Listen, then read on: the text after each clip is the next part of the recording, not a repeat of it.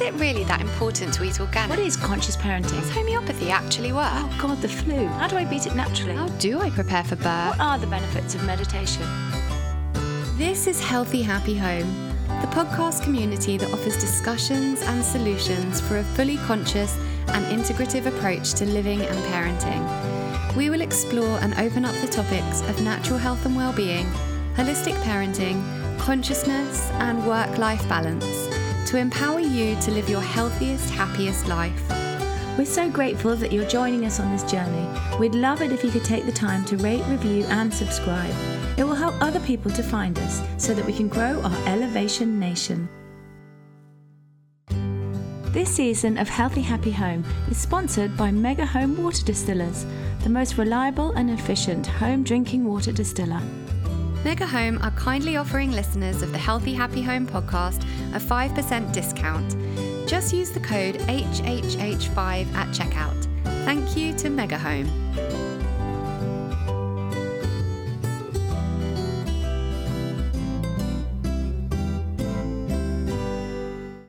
Looking for a wellness break in the UK? Well, you're in the right place. At Retreat Life, we take small groups on exclusive escapes to focus on well-being, fitness and health.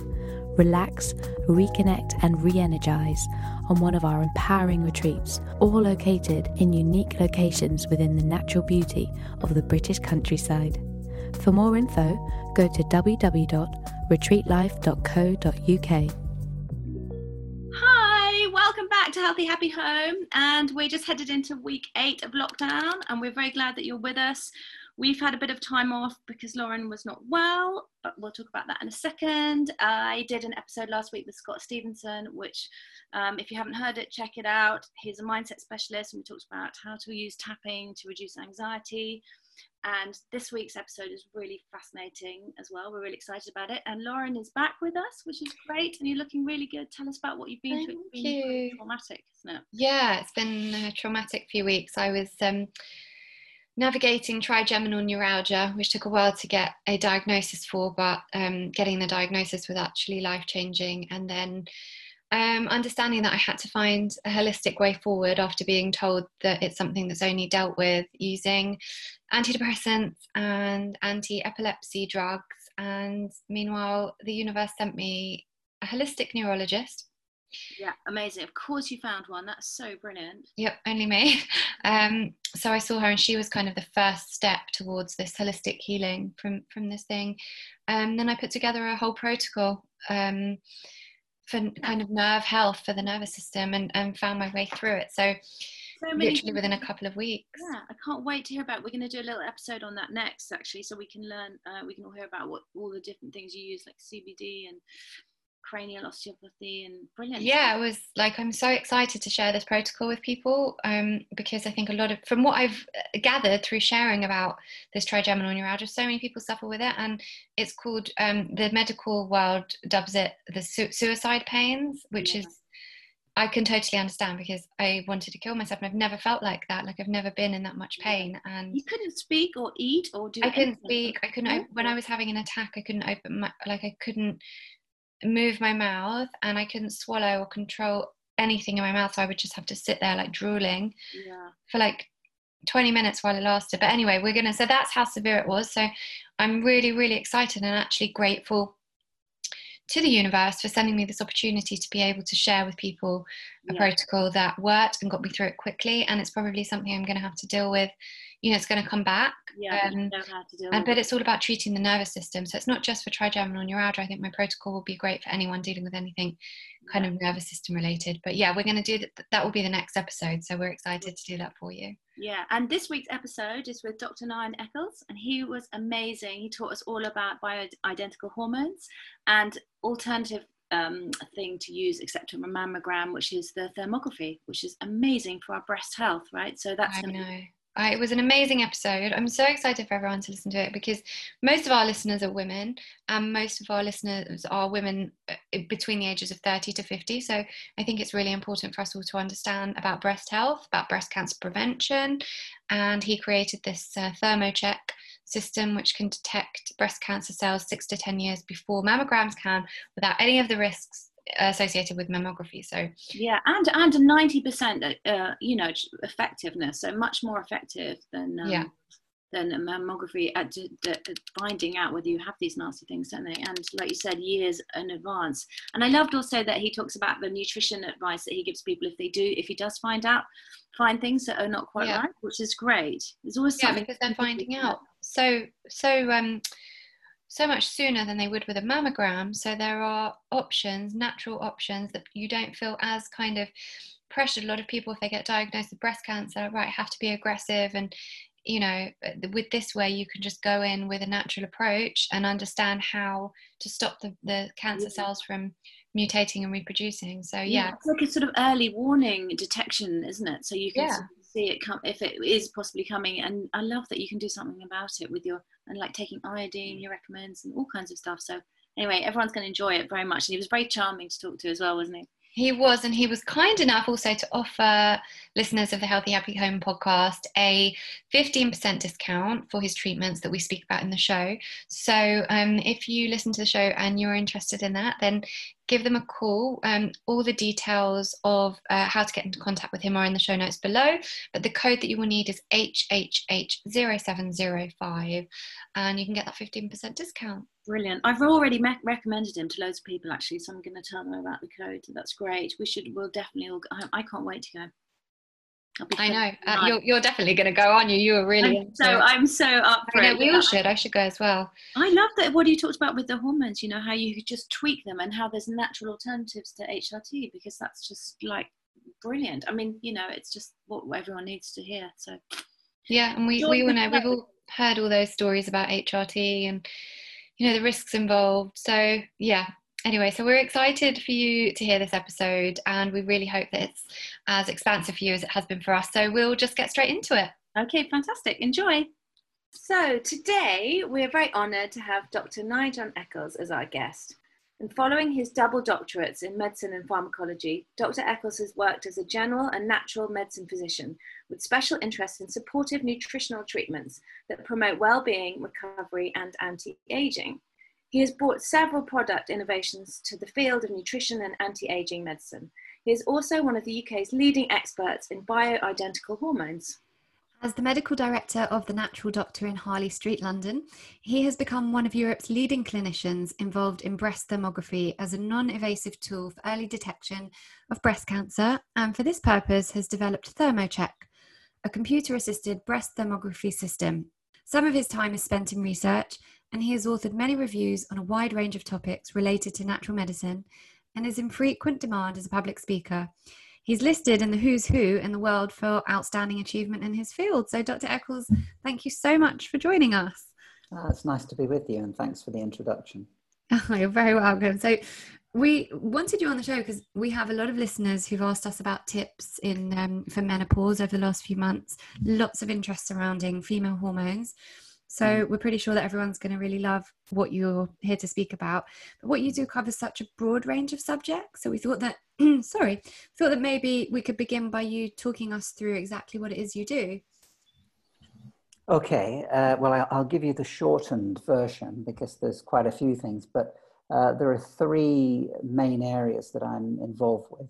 One would be, as you just said, bioidentical hormone replacement. So this is the use of hormones which are exactly the same structure that our body produces as opposed to synthetic forms of hormones. And I'm quite happy to explain the distinction between those and the difference in effect. But so I'm involved in bioidentical hormone replacement. That in itself is a very interesting component of the broader topic of better aging or anti-aging medicine, because there's a general view amongst us anti-aging physicians that one of the key triggers to the aging process is hormonal decline. And this happens in women at menopause quite abruptly. In men, it's a little bit more of a gentle decline and they don't notice it, or let's put it this way, it's not as intrusive as much in men as it is in women. But there is a general consensus that if you really want to address the aging process, you've got to factor in the hormonal decline and correct those hormonal deficiencies, because many of the hormones give you more youthful function. So they don't just stop symptoms of menopause, they actually enable your tissues, whether it's brain, bone, skin, to actually be more youthful. That's what they do when you're younger, and it's what they fail to do when they decline. So the real question is, how can you replace those deficient hormones in a way that's not dangerous over time? That's the key issue. And that's why I think bioidentical hormones come to bear here as opposed to conventional hormone therapy. So both in the context of menopause symptom relief and in doing that which in a safe way, the bonus to that is that you get the anti-aging benefits of the hormones as well over a longer period of time. So that's sort of two topics in one. And then the other thing is this breast health issue. How can women reduce their risk of breast cancer? And the challenge to that is, well, how can we detect a problem with the breast sooner than we are with mammography? That's one issue. And that's where I think breast thermography, when it's done correctly, gives us an earlier detection advantage. And the second part to that story is, okay, well, if you have a woman who is at risk, how do you lower that risk? And my research has led me to look at some key nutrients which are very much involved in keeping breast tissue healthy and lowering risk of breast cancer. And unfortunately, this message is not really getting out in mainstream medicine because we're very much, one of my criticisms of my own field, which is medicine, is that we're too reactive. You know, when a problem presents, we look at the best ways to fix it. Well, very often in my experience, and in most other people's experience, that's too late. You know, we're closing the door after the horse is bolted, really. You know, when a disease is established, that really is late in the day. So very much part of what I do at The Natural Doctor is focused around much earlier detection of disease process and arresting that process before it becomes clinically significant. So, in that, under that umbrella, I would put using ThermoCheck, breast thermography, early detection, identify women who are at greater risk before they have a tumor in their breast, and then correct the abnormalities in the breast tissue using usually nutritional means. And I can explain that a bit more, some of the things that I've found work in women that have come for thermograms, and then we've checked them again 6 months later. I think we're onto something extremely significant there, because we are showing that we can change the breast physiology to one of lower risk over a period of 6 months. And that's really exciting. I agree. So let's open that up a little bit and start with talking about breast cancer and breast cancer prevention and thermography, and then we'll go into the bioidentical hormone side of things a bit later. Okay. Sure. So I heard about you because I was researching thermography when I'd read a book by Peter Gotch of the Cochrane collaboration, who wrote a book about the risks surrounding mammograms. Yeah. And obviously this is, huge news that a lot of people don't believe. A lot of women are saying, well, of course I'm going to go for my mammogram. And it's being met with, a lot of anger when I talk to people about the risks of mammograms. So tell us about the risks, because I know it's something you talk about a lot, the risks involved with mammograms, the difference between that and thermography, and what thermography is actually doing, because it's pretty amazing. Yeah. Well, first of all, the principle of mammography is that the breast tissue is exposed to X-rays, ionizing radiation. And the principle of it is we're looking for something that's big enough to block enough X-rays so that you see it on the image. If it's not big enough, you won't see it. And the resolution of detection with a mammogram is something about 1 centimeter in size, reliably. Sometimes you can pick something up 0.5 centimeter in size, but usually the cutoff is about 1 centimeter. By the time it's that size, it's 500 million cancer cells. It's probably been developing for 6 to 10 years to reach that size. So the first problem with mammography I see, and this is often not talked about, and we'll talk about some of the other disadvantages. It's not actually doing what we set out to do with it, which is to save women's lives and to save breasts. It's not achieving that. In fact, we're finding that the risks outweigh the benefits. But before we talk about that, and specifically, one of the problems I see with mammograms is that it's too late a detection. If you have to wait till something's big enough to block enough X-rays to see on a plate and then you act, that's too late. And the other thing to say about that is we know from wide excision surgery, when a woman has a lump removed, they will often not just take the lump, they'll take some surrounding tissue from around the lump as well. And that what we call as a wide excision surgery, to remove what we think is a single lump on a mammogram. In 2/3 of cases, and this has been published, 2/3 of cases, we find multifocal deposits of cancerous tissue in the surrounding area that's been removed, the surrounding tissue, when we thought there was a single lesion. Yeah. So in 2/3 of cases, 2/3 of women who present with a single. So in other words, mammography is too late. Yeah. Detection tool. It's already spreading outside the area by the time we're detecting it. We've got to do better than that. So the other thing to say is from all the studies now up to date, and this is what Peter Gertsch, as you know, argues in his book, based on all the science, there is no evidence that mammography is saving lives. In fact, for every one life saved over a 10-year period, 10 women have unnecessary treatment for cancers that wouldn't have harmed them because they're low grade, and 200 women will get false positives. So they'll have the psychological distress of being given a false positive. And those are the stats based on published science. How does it be a false positive then? Is it what they see, that a lump which is then not cancerous, that they think? Correct. Yeah. There's a lump that may look cancerous, turns out not to be in the end because they'll do a biopsy or they'll remove the lump. But for every one life saved, 200 women will get a false positive diagnosis like that. So it's a lump that appears to be cancerous but isn't. Turns out not to be. But that psychological distress that women undergo can drag on for months and years, and there are studies on that. So those are the downsides of mammography. Too late detection. It's not doing, from the science, it's not doing what it was set out to do, which was to be an early detection tool. On top of that, it's offered to women as you know, in UK, you have to be 50. Well, 1/3 of breast cancers are now occurring in women under the age of 50, and they're not screened. So that's another issue.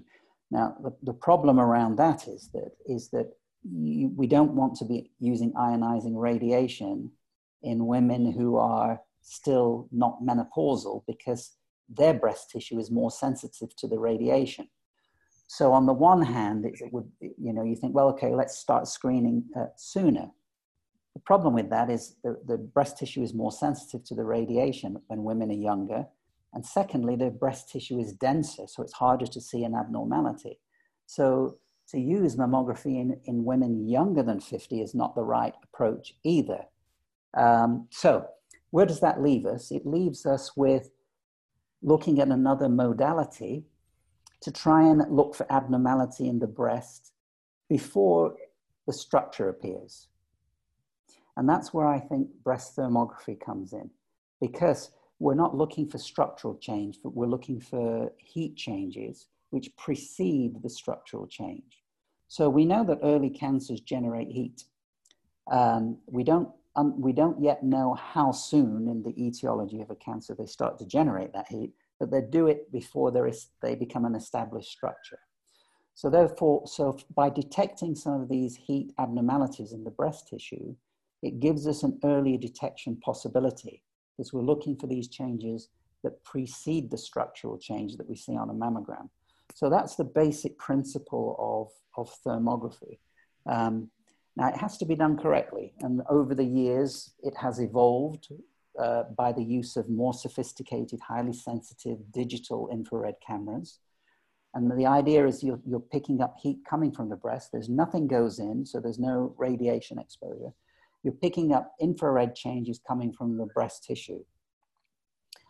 So these were using sophisticated infrared cameras. It's like having your picture taken, but with an infrared camera rather than a digital camera. So nothing goes in. There's no compression involved, which is the other issue with mammograms, is when you press a breast, when you squash a breast between two plates, which is what you do to achieve a mammogram.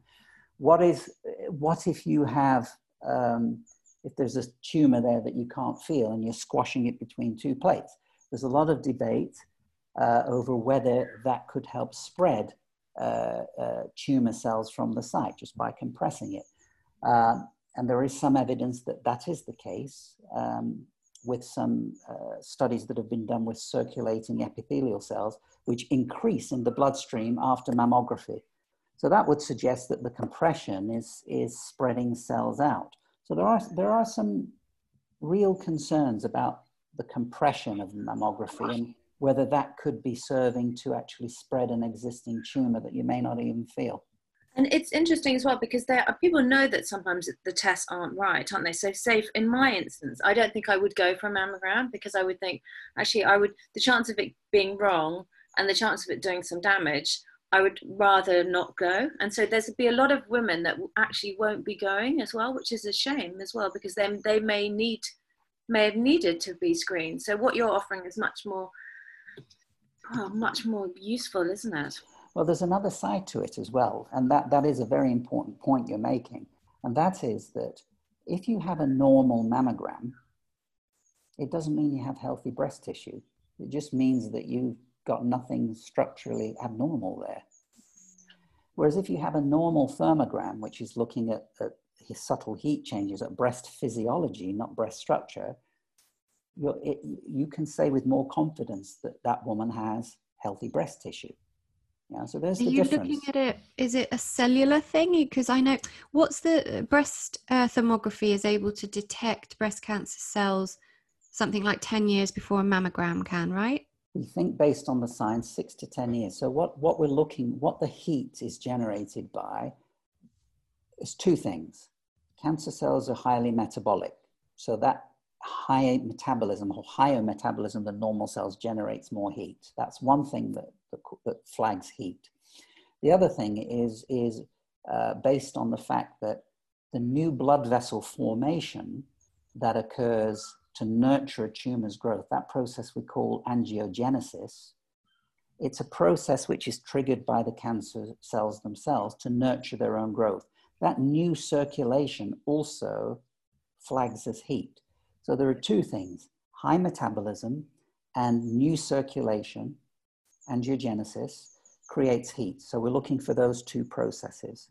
And can you identify the two processes with the No, you can't differentiate. Right. We're just looking. But if you have heat in one breast that's not seen in the other, then that doesn't necessarily mean it's cancer, of course, because infection or inflammation can cause heat.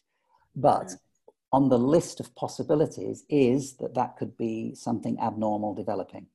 And so how do you then test like you said, you use nutrition to then rebalance the quality of the breast tissue? So that's so interesting. How does that work? So about 8 years ago, I researched some key nutrients that I thought might impact on breast tissue.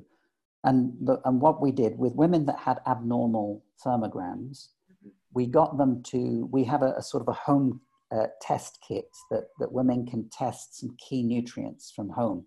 And they are, I'll tell you what they are: vitamin D, iodine, and also the way a woman metabolizes her estrogens. And I don't know if we have time to go into the third one and why that's relevant to breast health, but the short story behind that is that women metabolize estrogens down two pathways. One produces toxic estrogens and the other doesn't. And if, because of the woman's genes, she's a toxic estrogen producer, and that just means that she's producing more toxic than non-toxic, or the balance is in favor of the toxic, there is a nutritional way of switching that so that a woman will then start to produce the non-toxic estrogens that are not damaging her breast tissue. And that's essentially revolving around things like the cruciferous vegetables, so broccoli, kale, cabbage, cauliflower, watercress, sprouts. All of those contain these crucifers, these indole compounds, which have the ability to switch gene expression. So that a woman will flip from a toxic estrogen producer to a non-toxic estrogen producer. I actually call those families of nutrients women's breast friends. That's so I know fun. that's a bit corny, but but actually that's one of the things that they do is they help women detoxify estrogens and stop them having a toxic effect on their breast tissue. Should they be those women who their genes are set that way? You see, we've tested for that. So to continue that story, so vitamin D, iodine also critical for women's breast health. Yeah. We don't fully understand why, but breasts love iodine, and there are various theories behind that. But women's breasts love iodine. Men's prostates like it as well. And 50% of Europeans are deficient in iodine now. And you can take that. You can take that as a supplement, can't you? Iodine. You can. Yeah. I've been recommended to take. You do have to be careful with overdoing it on iodine because of the thyroid and everything that's connected to that, right? Yes and no. Apparently, it's good because then it goes into your respiratory. Any excess goes into your respiratory, which is really good for killing flus and things like that. So you're hitting on a very important point here. First of all, those of us who actually use iodine as physicians have rarely, if at all, seen a toxic effect of iodine on the thyroid. Yeah. And I have colleagues who use iodine doses much higher than I recommend, 50 milligrams or even higher. That's quite high. So the point you just made, Tilly, is a really important one, which is that we think it takes about 3 milligrams to saturate the thyroid, 3 milligrams of iodine. What that means is that unless you take more than that, you won't get the other effects of iodine. All of that will be taken up by the thyroid. So we know that the Japanese routinely on a daily basis take in their food about 13 milligrams of iodine. And that's a vast amount more than we take in the West. So as a general guide, if you were to take 13 milligrams of iodine or thereabouts, you would only be taking in what the Japanese routinely take in their diet anyway. And they don't appear to have any toxic effects on their thyroid. So as a good ballpark recommendation, if you take anywhere up to that amount, you're definitely not going to do any harm, but you will do a lot of good over and above the 3 milligrams that it takes to saturate your thyroid gland. Yeah. So in my clinical experience with women who have abnormal thermograms, if we correct low iodine, and we correct low vitamin D, and we detoxify their estrogens, I've found that I can normalize 90% of abnormal thermograms over a 6-month period by doing that. Wow. So now, that's not making a claim. It's just from a breast physiology perspective, what we're saying is these women had abnormal physiology to begin with. We don't know what that was. It could have been inflammation. It could have been more than that. It could have been some infection, blocked lymphatic. We don't know. But if we take those women and we are proactive about these key nutritional elements over a 6-month period, the majority of those will have normalized. So in my head, that means high risk going to low risk. And do any of those women, when you're saying they come with abnormal, they end up having abnormal results, but it's not necessarily a tumor. Do you have any women that come to you with the very start of a tumor that might be smaller than what would be picked up on a mammogram, but it's actually, you can see a tumor and then you're able to work with them from that? Because obviously if they were to do it by mammograms, that wouldn't have been detected yet. No, so they'd have to wait till it got bigger and then correct. It's good. Chemo, yeah. etc. Yeah. So this is one of the dilemmas, is that if you have an abnormal thermogram, if you send a woman for a mammogram or an MRI, depending on the age of the woman, or an ultrasound, it might be that those structural scans come back normal, that they have an abnormal thermogram. So that's where we get proactive, because we say, okay, well, there's nothing to be lost by you taking these key nutrients over the next 6 months and come back and rescan you. Now, what if a woman presents with a lump in her breast and has an abnormal thermogram? Now, that woman definitely needs a structural scan, okay, in order to verify if that lump is something sinister or not. It might not be still, even if she has a lump and she has an abnormal thermogram. It might just be an inflamed fibroadenoma, so an inflamed benign lesion in the breast. So, but a woman that presents with a structural change in her breast and an abnormal thermogram needs to be investigated further. So it's important to say that if the other thing to say is there are different levels of thermal abnormality in the breast. We rate breasts 1 to 5. 1 and 2 is normal. 3 is equivocal. 4, there's 2 thermal abnormalities. 5, there's 3. We don't rate above 5. So the higher the thermal rating in the breast, the more likely it is that she needs further investigation. Yeah? But I've seen a lot of 4s and some 5s and many 3s go back to normal in 6 months just by intervening nutritionally. Wow. So I know I was just thinking it, and I reckon probably some other people might be asking if they wanted to start taking iodine. Is there a specific supplement you recommend? Is there a specific dosage you would recommend? Yeah, I'm a big fan of Lugol's iodine, which is readily available. It's a liquid iodine, and it's available in different percentages. So 1% is 1 milligram. That's a little bit low. I think you have to go to 5% to get 5 milligrams, or even 12% I use a lot, which is 12 milligrams. So 1 drop of a 12% Lugol solution is actually 12 milligrams of iodine. And it's cheap. It's really cheap. Yeah, I just ordered some. It's like a tenner. Yeah, it's nothing. And a bottle usually will last you 6 months. You know, it really is worth the investment. Yeah. Even if you haven't had a thermogram, if you're interested in protecting your breast tissue, I would say just doing that and optimizing your vitamin D level are 2 of the most important things women can do to lower their risk of breast cancer.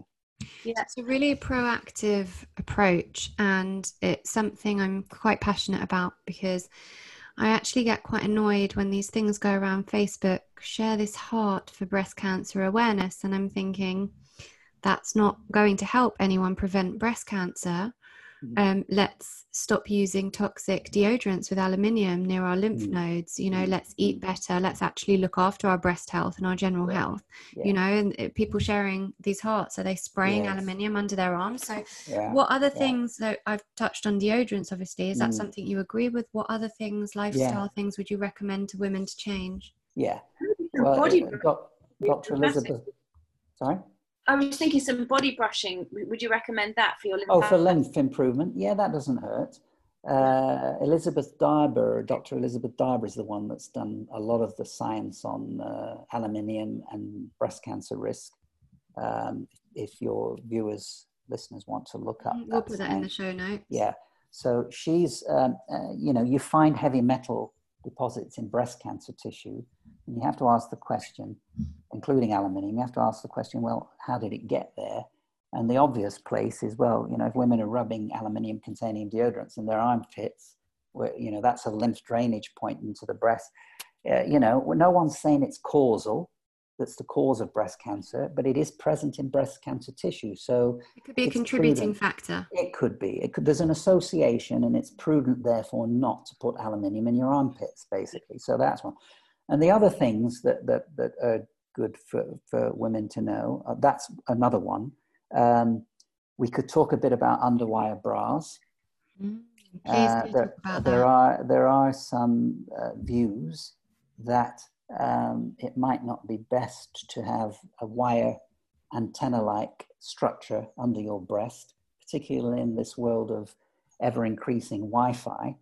If you have a piece of metal under your breast, there are some views that can act as an antennae. And is it therefore attracting these EMFs that we're surrounded by? Is it localizing some effect into the breast? That's one point. The other is the compressive element of an underwire bra, that maybe there is some lymph compression there, which doesn't favor healthy breast tissue.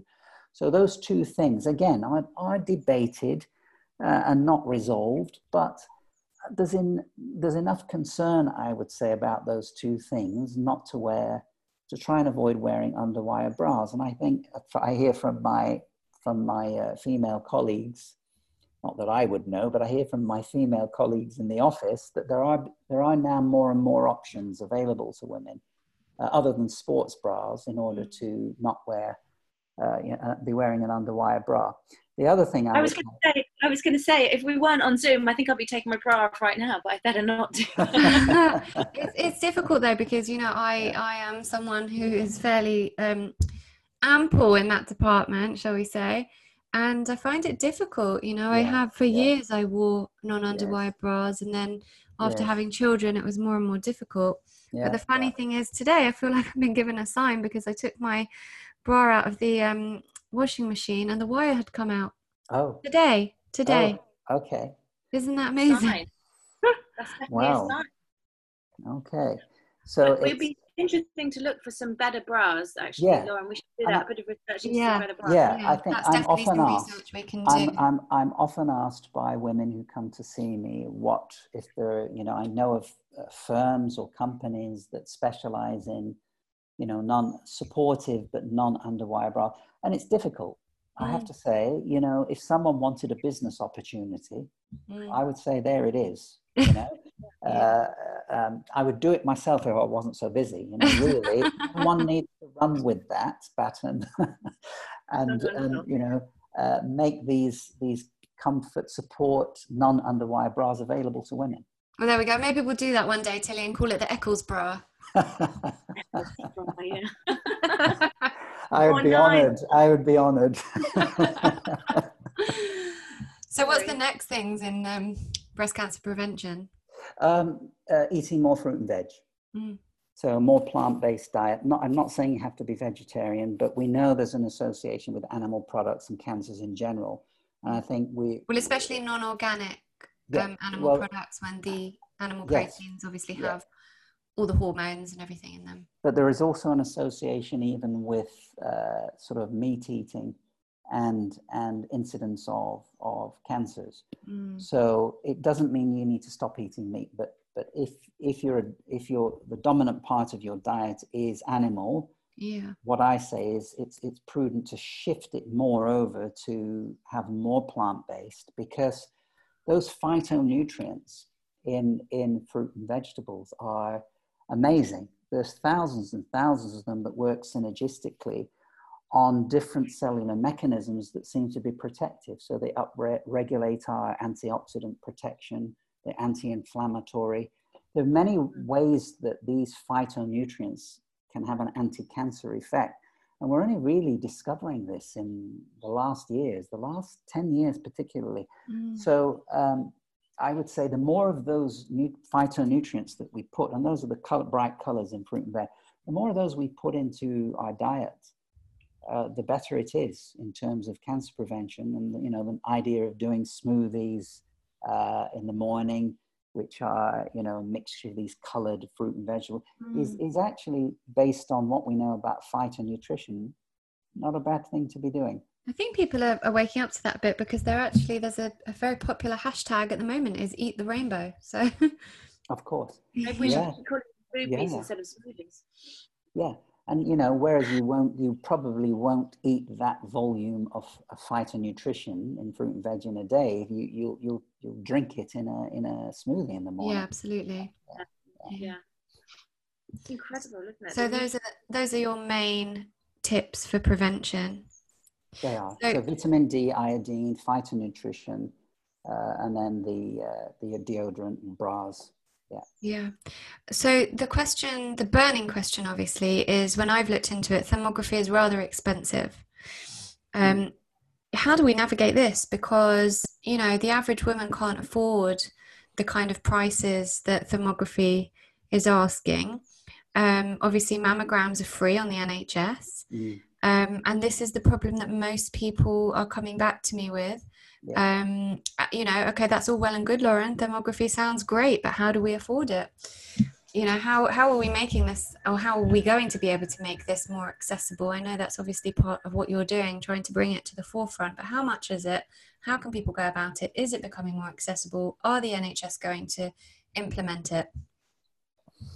Okay, so NHS are not going to implement it anytime soon, as far as I can see. However, you know, is that because they've already spent the money on the mammogram? Is that because they already have the mammogram technology, or because they need that as well? Yeah, I mean, it's a large income stream. Mammography screening is a large income stream. That's part of the issue. But, you know, that's burying heads in sand, as Peter Gurcher is also saying, is that, you know, look, if something's doing more harm than good, the Hippocratic oath that we take as doctors is that we should stop doing it. And we know it's doing more harm than good. So first do no harm, exactly. That's the oath that we all sign up to as doctors. So to ignore the science, knowing that mammography is doing more harm than it is good, is wrong from a Hippocratic oath point of view. It's unethical. So we ought to stop doing it, is the reality. The problem, the cost is an issue. The cost is an issue. But like all of these things, the more it's done, the more the cost comes down. Now, part of my mission, having developed ThermoCheck, which is an automated system, the reason I developed that, if I may just say, is because having done thermography, breast thermography for 15 years, I've used probably 5 different systems from around the world. And I've taken really the best of those and incorporated them into one system, which is computer assisted, which takes a doctor 1 minute to sign off a scan as opposed to half an hour, which is what it used to take me when I first started doing it, because you have to construct the report manually. With ThermoCheck, it's the computer does the thermal analysis. So I've made it really easy for doctors to use. So this ThermoCheck system is now at the point it's ready to roll out with other doctors who are interested in offering it to their clients. In the UK, Europe, this is where we're moving from a business perspective first, and then we'll look at the US thereafter. That's very much our 12-month plan. The reason I'm saying this is the more systems that are out there and available is the more the price can come down. Now we charge, I think it's about £265 for a scan, and that's in Harley Street, right? And our overheads are killing in Harley Street. If you are offering ThermoCheck elsewhere outside of Harley Street, you wouldn't need to charge that. But my point is that the more volume that there is, the more likely it is that the cost can come a lot lower than that. Actually, that's not a large amount of money. I thought you were going to say like £1,000 or something. Well, it used to be that. When I first looked into it about 5 years ago, there was a clinic in Harley Street asking for £1,000, and then my mother-in-law looked into something and it was £600. So that really is affordable to a lot, still not for a lot of people, but that is an awful. Yeah, and with the other thing we do is we often have concessions on costs to make it available to women. We have a concession on costs to women in their 30s and 40s, because a lot of them don't come. Most of the women who come are women who are of the mammogram age but prefer to have something else other than a mammogram. We're trying to attract younger women to come and be more proactive about their breast health. And we do that by offering, I think it's, I'll be corrected by my practice manager on this.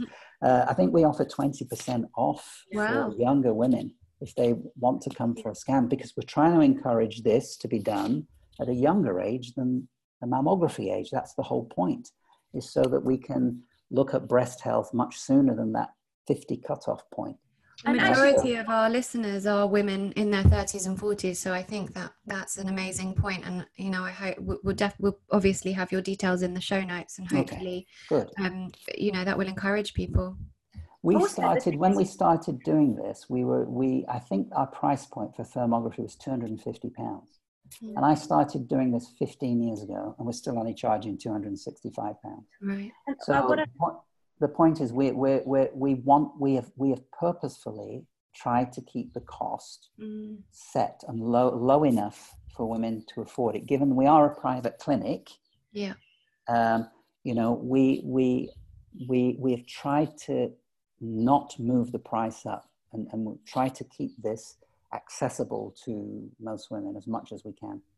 Yeah, and I was just going to say that what you then recommend for people to do once you've had the results isn't expensive, because you're saying go and eat more fruit and veg, take some iodine, which we know costs about £10 for a month's supply. So even though maybe that initial consultation is £250, actually after that it's not an ongoing cost, unless something came up, and in which case you probably wouldn't mind coming back for another check. And But then how does that work with follow-ups? Because this was something my mother-in-law asked me to ask, because she's very interested in this. If you have a scan, obviously with mammograms you're asked to go back once a year. How often would you recommend having thermography, being that people are having to pay more money for it? Ideally, I say to women, even if they have a normal thermogram, try and come back in 12 months. Because it's like, you know, we're supposed to go to the dentist every 6 months. Who does? I don't. I go once a year. But that's being proactive, you know, that's making sure I don't have a problem. That's avoiding a problem. So in the same sense, being proactive about breast health, we try and encourage women to come every 12 months. A lot of them do, by the way. Even women who have normal scans come back 12 months later because they signed up to maintenance of breast health, not abnormal breast scan. So you should have a loyalty card or something. Loyalty scheme. Yeah, we should have that. We don't, by the way, but we should have that. I hope your practice manager's listening then. Yeah, they do. It's not a loyalty card. We do give, we do give women who are already registered patients of ours, I think, a 10% discount on future scans anyway. It's not really a loyalty card, but it's just, it's encouragement to come back. Yeah, it is. And a respect for them being, you know, long-term clients of ours. Yeah. That sounds amazing. I mean, it's all really, really amazing. I think so many women are going to come away from this and immediately want to contact you. I'm conscious, obviously, that we've still got a huge topic to focus on, which is the bioidentical hormones. And a lot of people listening are approaching menopause or thinking about, you know, hormone changes. So let's get started on that. Okay. I'll let you take the lead. Oh, okay. Well, bioidentical hormones, I suppose where do we start? Maybe start with this, is that why do we need them? What are they? And why should we even consider them anyway? I mean, we've got HRT out there. What's so special about BHRT, which is an abbreviation for bioidentical hormone replacement therapy? Well, first thing is women can have intrusive menopause symptoms. So if we start there, and 80% of women will suffer some form of symptom at menopause. And a lot of the time that can be intrusive, and it can be physical or emotional, mental. So half of women will suffer from an emotional disorder secondary to menopause, and that can be depression, anxiety. Those are the classic ones. You know, mood disturbances. Apart from the better known physical symptoms, so the hot flushes, dryness, the skin sagging, all of those things that happen when hormones decline. So it's not surprising that women seek help with these symptoms, which can be intrusive. The problem with using normal hormone replacement therapy or conventional HRT really emerged from the Women's Health Initiative study, which was published in 2002. And what that clearly showed is that breast cancer increased with HRT, deep vein thrombosis increased, risk of heart disease increased with conventional HRT. So a lot of women, when that report was published, took themselves off HRT. There was like a mass exodus away from it. Yeah, I remember. Women were just not prepared to take that risk for the alleviation of their symptoms. Now, unfortunately, what happened subsequent to that was that all hormones of all forms got labeled with high risk. Yeah, but what people did not see and wasn't revealed in the press is that after 2002, there were a lot of further studies which attempted to make clear where the risks were coming from with HRT. And this was, and actually those findings have not really been published very much in mainstream media. But let me highlight what they were. First of all, the two key things here is this. If I could summarize this, because it's a massive topic, but the two key things that came out of that further research on HRT were this. When you combine synthetic progesterone with estrogen, you get increased risk of breast cancer and deep vein thrombosis. Well published. When you combine natural progesterone, bioidentical or body identical progesterone, with estrogen, guess what? There's no increased risk of breast cancer or deep vein thrombosis. So that what did we learn from these studies? That the nature of the progesterone used is critical to increase risk. And when you use natural progesterone, there is no increased risk. Do you remember seeing that as a headline in any newspaper? I don't. Why do you get the natural progesterone? So obviously the HRT is sold as a pill, but how do you access the natural progesterone? Can you ask me that question again in about 2 minutes? Yeah. Because just to complete what I was saying is the other thing that came out of the research that I'm talking about post 2002 was the fact that if you give estrogen orally, it increases risks of clots, it increases risk of breast cancer.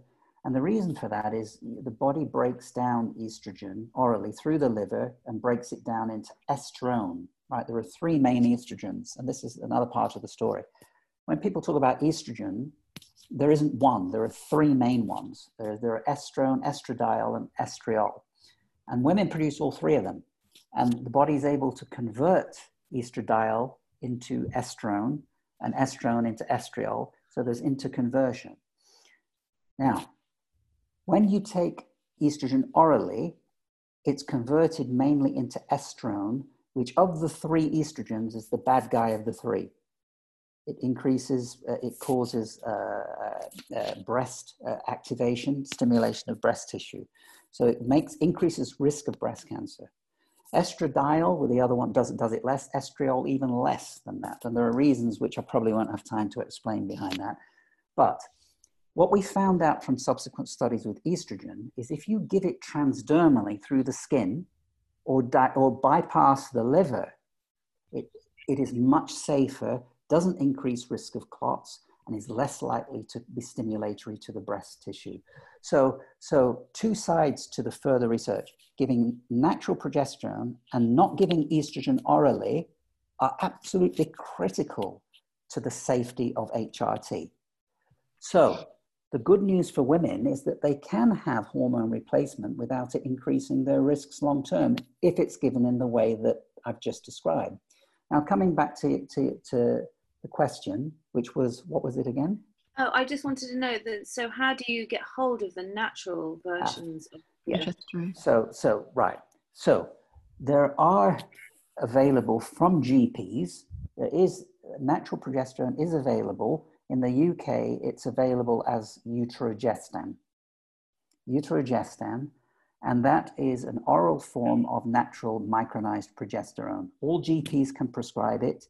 If your listeners who are taking HRT go to their GP and say, look, I want to change my synthetic HRT to estradiol gel or estrogel, which is bioidentical estradiol, and Utrogestan, Utrogestan, which is micronized progesterone, they would effectively be taking bioidentical hormones. So even without coming to someone like me that prescribes tailored BHRT, because we have a compounding pharmacist that tailors it to the individual rather than a one dose to suit all, which is in my experience doesn't work. You know, it helps. But if women just did that, they would be taking a body identical form of estrogen and progesterone, which would not be increasing their risk. Yeah. Wow. Okay. So it is available. There are forms. There are restricted numbers of forms of BHRT available on prescription from GPs, but those two are available. Okay, that's great. We'll have to put those in the notes. So what are you doing in your treatment then that's different than women just getting? I mean, other than obviously you're tailoring it to their bodies. Yeah, I think that those. So if you go to a GP, you rarely will they measure your levels of hormones, your baseline levels, or measure them again once you've been on the hormones. That doesn't happen. So the hormones are doled out, that's it.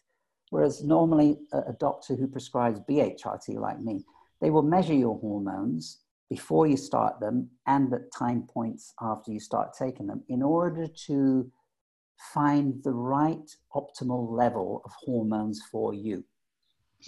The additional thing that doctors who prescribe BHRT do is they don't just prescribe estrogen and progesterone, which are the two main female hormones. They'll also prescribe things like DHEA, which is supportive of your anabolic function, your lean mass, your energy. DHEA, not DHA. Right. DHEA is a master hormone that men and women produce, declines in the 30s. It's the first hormone to start declining with age. So DHEA, it's a parental hormone. That has a lot of anti-aging doctors prescribe it because it's a general hormone supporter. Also supports the adrenals and supports the thyroid function as well. And that declines with age as well. So women who are menopausal, will often have low DHEA. The other thing that women have low levels of is testosterone. So rarely is that prescribed in conventional HRT, but testosterone is important for muscle tone and women's libido. And common menopause symptoms are loss of libido, loss of sexual function, loss of sex drive. And that can be helped not only with estrogen, but also with testosterone. So BHRT is more broad in the hormones that are being replaced than conventional HRT. And those are the main differences. And is there a kind of a functional medicine approach with this as well, like you do with the breast health? You're kind of offering nutritional advice with women obviously going through menopause. It's a huge part of that is nutrition, and obviously giving the body what it needs. So is that also a part of your treatment? Yeah. I mean, women who come to me for either come because they've got intrusive menopause symptoms or they come for better aging. If they come for better aging, part of that service is to look at some of their other health markers, very many of which, such as inflammatory markers, vitamin D would be included in that, homocysteine, other markers of health other than hormones, and doing something about those other markers if they're out of balance. So from a longevity point of view, particularly. So remember, I must say this, anti-aging in my book is not just to do with the external. Anti-aging is about how you slow the aging process internally. So that means lowering inflammation, looking at those markers, lowering that, because one of the other theories of aging is that you have more inflammation as we get older, looking at free radical stress. So again, that's where nutrition, antioxidants in the diet comes back to phytonutrition, plant-based nutrition, rich in antioxidants. All of these things can have a role in helping us to age better. So part of the discussion generally, when you have a woman coming in her 50s, often they'll be concerned about how rapidly they're starting to age. It's very pertinent to be addressing things other than hormones, like, make sure you have plenty of antioxidants in your diet. Let's lower any inflammation that we measure. And certainly if it's there, one of the reasons for follow-up blood tests is to make sure that we are reducing that, so that we measure these inflammatory markers again that were previously high and lowering them. So again, that's being proactive, and you're taking a person who may exhibit risk factors in terms of, you know, a more rapid aging process. You're looking at those risk factors, and you're being proactive about them, so that the aging process is, you can't stop it, but it's slowed down. But when you're talking about anti-aging and the way you're speaking about it, what you're actually saying is, if you live healthily, your body ages more gracefully. Your body, you know, your body just does what it's meant to be doing at the right times. Yes. You're not having these awful symptoms. You're not getting these awful, you know, all the kinds of symptoms that come with, you know, aging, because you're looking after your body. So really, that's what it's all. When we're talking about anti-aging, we're not saying, you know, Botox or all these. We're talking about living healthily to age in the way that your body is physiologically supposed to be doing. Exactly, and that's a combination of nutrition, lifestyle, hormones, definitely as well.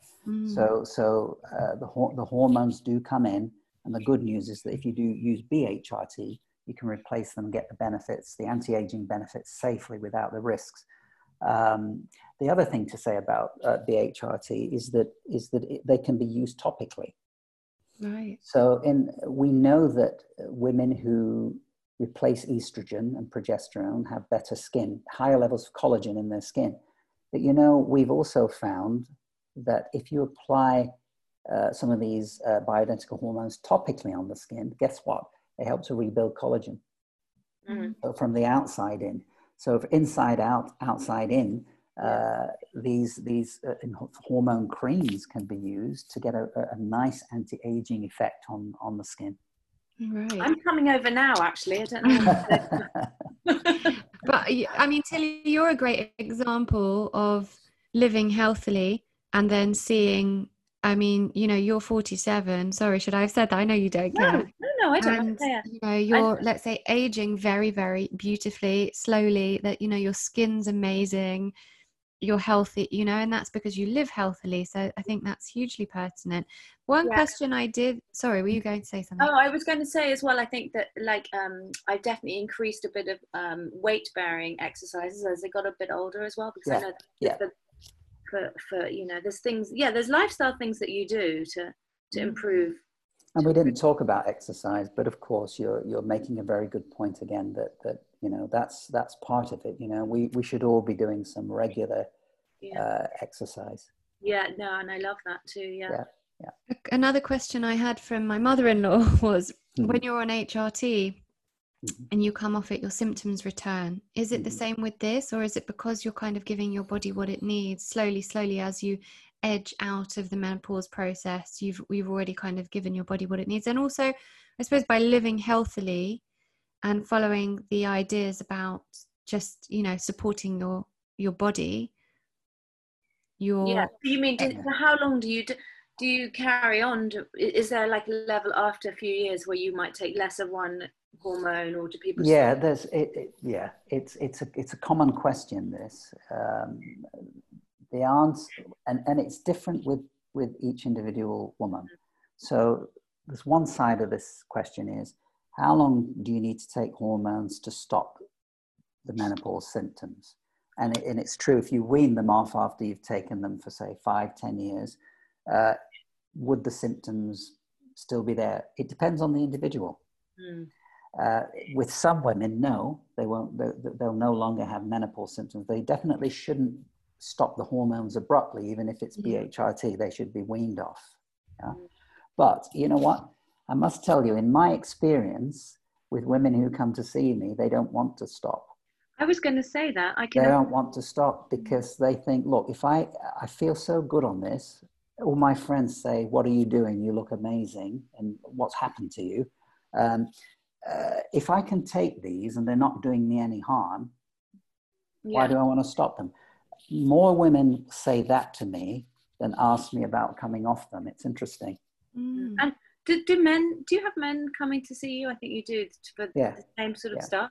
They often come because their wives come first. Or their partners, and their partners send them in. Sorry to say, but usually men are not as proactive about their hormonal health as women, and that's because men's hormonal symptoms, the sort of menopause, if you like, are a bit more subtle. The grumpy old man syndrome is true. When men do lose their libido and get grumpy, moody, these are the sort of symptoms in men. They tend to creep up without too much notice, whereas in women it's wham. They can have majorly intrusive symptoms. With men it's much more subtle. So I think that's one of the main reasons that men probably don't think as much about their hormonal health as women do. But it's often the women who do well on hormones that say, hey, why don't you go and let him sort you out as well? That's usually the scenario.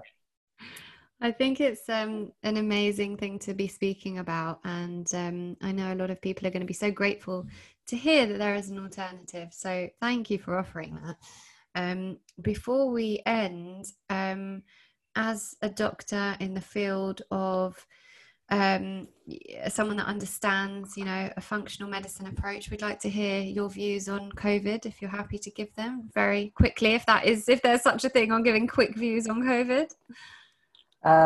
Yes, I can give you my perspective on it. As you know, there's a lot of discussion around this. I think it's true to say the numbers don't quite add up. What we've learnt about, first of all, I think it's a real virus. Okay, that's the first thing to say, because there are some debates as to whether it is or it isn't. I think it is a virus. What we've learnt from doing antibody tests in the last few weeks, actually, and this has come out of several countries doing it, is that the infection rate of COVID is much higher than we think. A lot more people have been affected with COVID-19 and have been asymptomatic. They've had no symptoms, and yet they have evidence that they've had the virus because they've raised antibodies. So what that has told us from the studies is that the number of people infected is 50 to 80 times what's being reported. The impact that has is that the mortality rate is not 3%. It's less than 1% and nearer 0.1, 0.2%. Yeah. So that's good news. It means that actually the mortality rate from COVID-19 is very similar to seasonal flu. Yeah. I'm sorry, but that's what the data is showing. And anyone in the field, anyone who's not associated with large pharmaceutical companies, Del Bigtree, Peter Gotch, they're all saying the same. Yeah. These are my trusted resources, right? So but that's what the science is showing. You hear people in mainstream media talking about, WHO, let's talk from the science. This is talking from the science. Yeah, absolutely. We made speculations and we used computer models which happen to overestimate the situation. And now it's becoming clear from further research that is the case. So, okay, there are people dying from COVID-19. There are people dying. But the point is that there are, the other thing that's being suppressed, I believe, is the natural solutions to this. Absolutely. There's been none. There's been none. And the government have not come out and said, let's educate people on how to actually allow their bodies to accept a virus without it affecting them too badly. Yeah, it's actually quite shocking that they haven't pushed that. I mean, I have read something about vitamin D being shown to be good at preventing, bad cases of COVID, and vitamin C being used in China, and people have talked about that, but not a lot. But when did you see that as headline news? No, it was. It's not in the mainstream news at all. No. So some of the other work that's emerging now, and this is one of the videos I'll be doing imminently, because as more research comes out, it's becoming clear that there's a clear association between vitamin D levels and people's risk of severe infection with COVID. And it's absolutely clear from the latest research. So it raises the question, if you had more vitamin D, would that reduce a risk? The studies are suggesting that you are much more likely to have a mild case if you have normal vitamin D. And actually, your vitamin D levels go down as you get older, don't they? So maybe they do. Well, vitamin D levels go down if you're obese, you're older, you have darker skin, and you have comorbidity. So you have another disease. So this is and where those are all the people that are running into trouble with COVID-19. Yeah, and this is where all the variants. Is that coincidence? Yeah, because people who have comorbidities or people with underlying health conditions are not getting out as much, so they're not getting natural vitamin D as well. So. Yeah, that's true. And by the time you're 70, your production of vitamin D is 75% reduced. So look, elderly people generally have lower levels of vitamin D, and they are more susceptible. People with darker skin produce vitamin D 6 times less rapidly than people with pale skin. Why is that? It's because of the melanin pigment in the skin. It's blocking the effects of the. We make vitamin D from the action of sunlight under the skin. It actually causes conversion of cholesterol under the skin. Cholesterol is the precursor of vitamin D. So it's an effect on the cholesterol where vitamin D is synthesized. So for me, when you think about this from a philosophical point of view, we weren't born with vaccine deficiency. We weren't born with antiviral drug deficiency. But many of us are suffering from vitamin D deficiency. And for me, from a philosophical point of view, it raises the issue of something that we're designed to have versus something man-made. I think if you break it down as a philosophical argument, we have a molecule which we're meant to produce in sufficient quantities that will give us protection, not just against viruses and arm our immune system, protection against cancer, anti-inflammatory effects, so aging, a molecule that we are now discovering more and more and more does more than strengthen bones.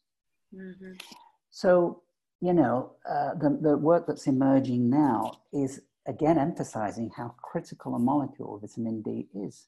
And I think it's critical in the COVID sense. The research is showing that.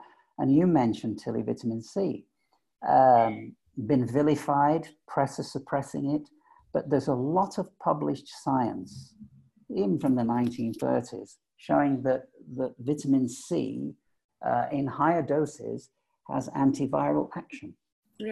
And it's very pertinent, I think, at this point in time, that if people addressed, this is my view, and maybe we will end with this. My view is that if people optimize their vitamin D level by taking 4,000 or 5,000 units a day, that sounds a lot, but vitamin D experts are saying that's what we should be taking. You produce 20,000 units from 20 minutes exposure in the sun. So 5,000 units is nothing. Studies have shown you can take up to 10,000 units a day completely safely for many years anyway. So 5,000 units with vitamin K2. Yes, that's so it's important to take that because it stops you getting any road calcification, which is the only toxic effect of vitamin D that's been described. So 4,000 or 5,000 units of vitamin D with vitamin K2. And you took 3 to 4 grams of vitamin C a day. We could all get back on the road. Yeah. I honestly believe this lockdown could be lifted. If you're going to get COVID, get it, but have a mild case of it. Absolutely. I think these molecules would actually protect us and stop us having severe effects of something like COVID. And like you said before, because if it shows that a lot more people have been affected and have been in contact and produce antibodies, that means that actually when people do start going out, a lot of people will have already had it and so won't suddenly get sick, which is what people are fearing as soon as they go. And if you've naturally had it, your immunity against it is much better than if you're vaccinated against something. We know from the history of vaccines that they tend not to produce long-lasting immunity. That might be good for the pharmaceutical industry because you need to be revaccinated. but it's not good for long-term immunity. And when you have a natural infection, you tend to produce a much longer-lasting immunity. Yeah, I mean, that's, basic science, and, everyone knows that. Yes, why it's right. difficult to constantly have this subject be brought up as contentious. However, I know, or as a conspiracy. That's right. That's right. Let's put on our tinfoil hats. That's but, right. with the COVID stuff, we could go on for ages and talk about all the different aspects of it, but we don't want to make the show about that, because you've given us some really amazing, expansive information that we want people to be able to take away without kind of overshadowing that too much. Very interesting what you said. I think the points that you made are very simple and very clear, and they are the points that are coming back again, and people are hearing again and again. Absolutely. You're not saying anything that anyone else hasn't said. That's the belief, isn't it? That is the belief. Yeah, it's the common sense stuff that has to get out to the mainstream, to the masses, for people to kind of stop with the fear as well.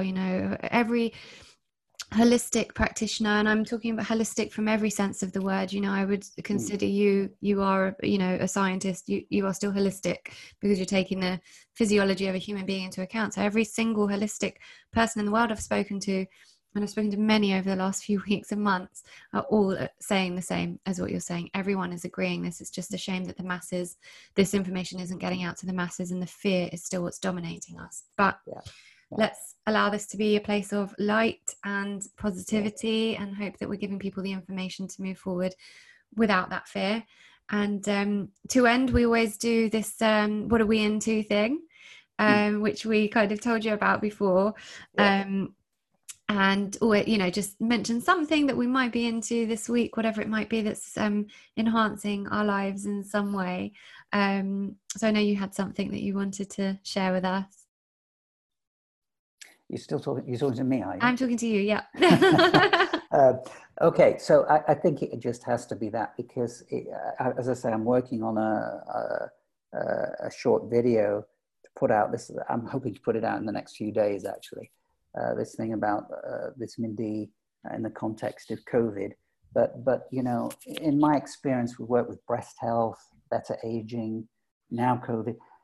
This thing about vitamin D, the more I study it, the more I learn about it, is the more I think it's just one of those molecules that nobody should have a deficiency or insufficiency in. It does too much positive good in the body to be deficient or insufficient in.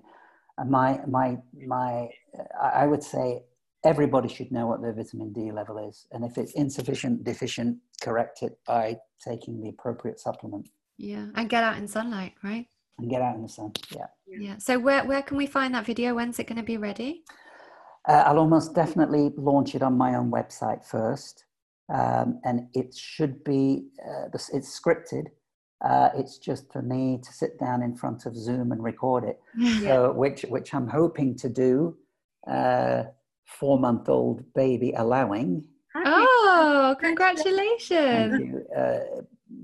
When there's very little background noise, within the next day or so. So I'm hoping by next week it'll be up. Okay. Oh, and we can share it anyway when it comes That'll be great. Yeah, well, we'll make sure we share it on our Instagram and everything. We'll put it in the show notes with the link to your website when it's ready, people, because we'll be going out shortly. So and when it's ready, we'll alert people on Instagram. Super. Tilly, what are you into this week? Well, I was going to say two things quickly, because I was thinking about what you said about the vitamin D supplements, and actually in this lockdown with the kids, we every day, and I never used to do this really, I very rarely take supplements, occasionally I'll take them, but now the last 6 weeks, all of us are taking vitamin C, zinc, probiotics, vitamin D, and I think it's funny because the kids want to take them, all take them. I feel really well. I do feel really well from it. So that is definitely, I'm definitely I'm going to be more consistent with taking them, especially in the winter. I think I'll be, much more careful than I have been last, because I've really noticing the difference actually. And the other thing that I'm really into is sourdough baking. And I'm really jealous of your sourdough. But you know what? I'm never going to question spending £3.50 on a sourdough loaf. It's so labour intensive. It's like 2 days. It's literally 2-day process. Getting the yeast, and then you have to turn it over about 100 times, and then you have to prove it overnight, and then you eat it the next day. I mean, it's literally like a full-time job, but making enough bread for the whole house. But I'm sure by the end of this, I'll stop. But it has been quite a fun thing to get into. Yeah, it looks amazing. Yeah. How about you, Lauren? What are you into? Well, I'm obviously I've said it in the intro. I've been navigating trigeminal neuralgia, which has been one of the most intense journeys of my life. And one of the things that has got me through, other than this unbelievable holistic neurologist that I have been just so fortunate to have found, I'm putting a lot of this down to CBD. So I've been taking CBD oil. And that's, it's definitely a culmination. And we said we're actually going to, in a few days, record an episode about my trigeminal neuralgia protocol, because I found this amazing protocol that's really helped me through it. So, and I always say it's never one modality in isolation. It's an integrative approach. So there are other things alongside the CBD that are helping, but particularly this week, that's what I'm into. I haven't taken CBD up until now, even though it's been, such a kind of buzz thing, because I haven't had a need to, but now I do. And I'm just really kind of grateful for plant medicines available to us and that I'm constantly learning about. So I'm taking the CBD. I'm taking one from Just Botanicals and another one from a place called Hug by a company called Cytec. Both of them have been lab tested and looked into kind of their purity and everything. So yeah, there you go. Well, good. Thank you so much, Dr. Eccles. I'm so excited to put this episode out, because I know so many people are going to just find it hugely expansive. Yeah. And I'm going to come and see you really soon as well, as soon as we can. I reckon my mother-in-law will be as well. Great, super. Well, I look forward to seeing you, and it's been a pleasure to be part of this podcast. Oh, thank you so much, and good luck with the baby. Sending so much love. Thank you very much. And the video. We look forward to the video too. Ah, yes, of course. I'll let you know. Absolutely. Thank you so much. All right. Bye. Take care. Bye. Bye. Bye. We really hope you enjoyed this episode of Healthy Happy Home. We're so grateful to every single one of you who chooses to press play. Please connect with us over on Instagram at Healthy Happy Home Podcast. We have a heap of amazing giveaways and discounts, and remember to use the hashtag Elevation Nation. And if you enjoy our show, why not tell your fellow elevators about us, or people who you think could benefit from each episode message? Rating, reviewing and subscribing to Healthy Happy Home will also help other people to find us, so that we can grow our Elevation Nation. Thank you to Mega Home Water Distillers for sponsoring this season of Healthy Happy Home. Head over to megahome-distillers.co.uk to learn more about the most reliable and efficient home drinking water distiller on the market, and to benefit from a 5% discount as a listener of Healthy Happy Home by using the code HHH5 at checkout. Thank you to Mega Home.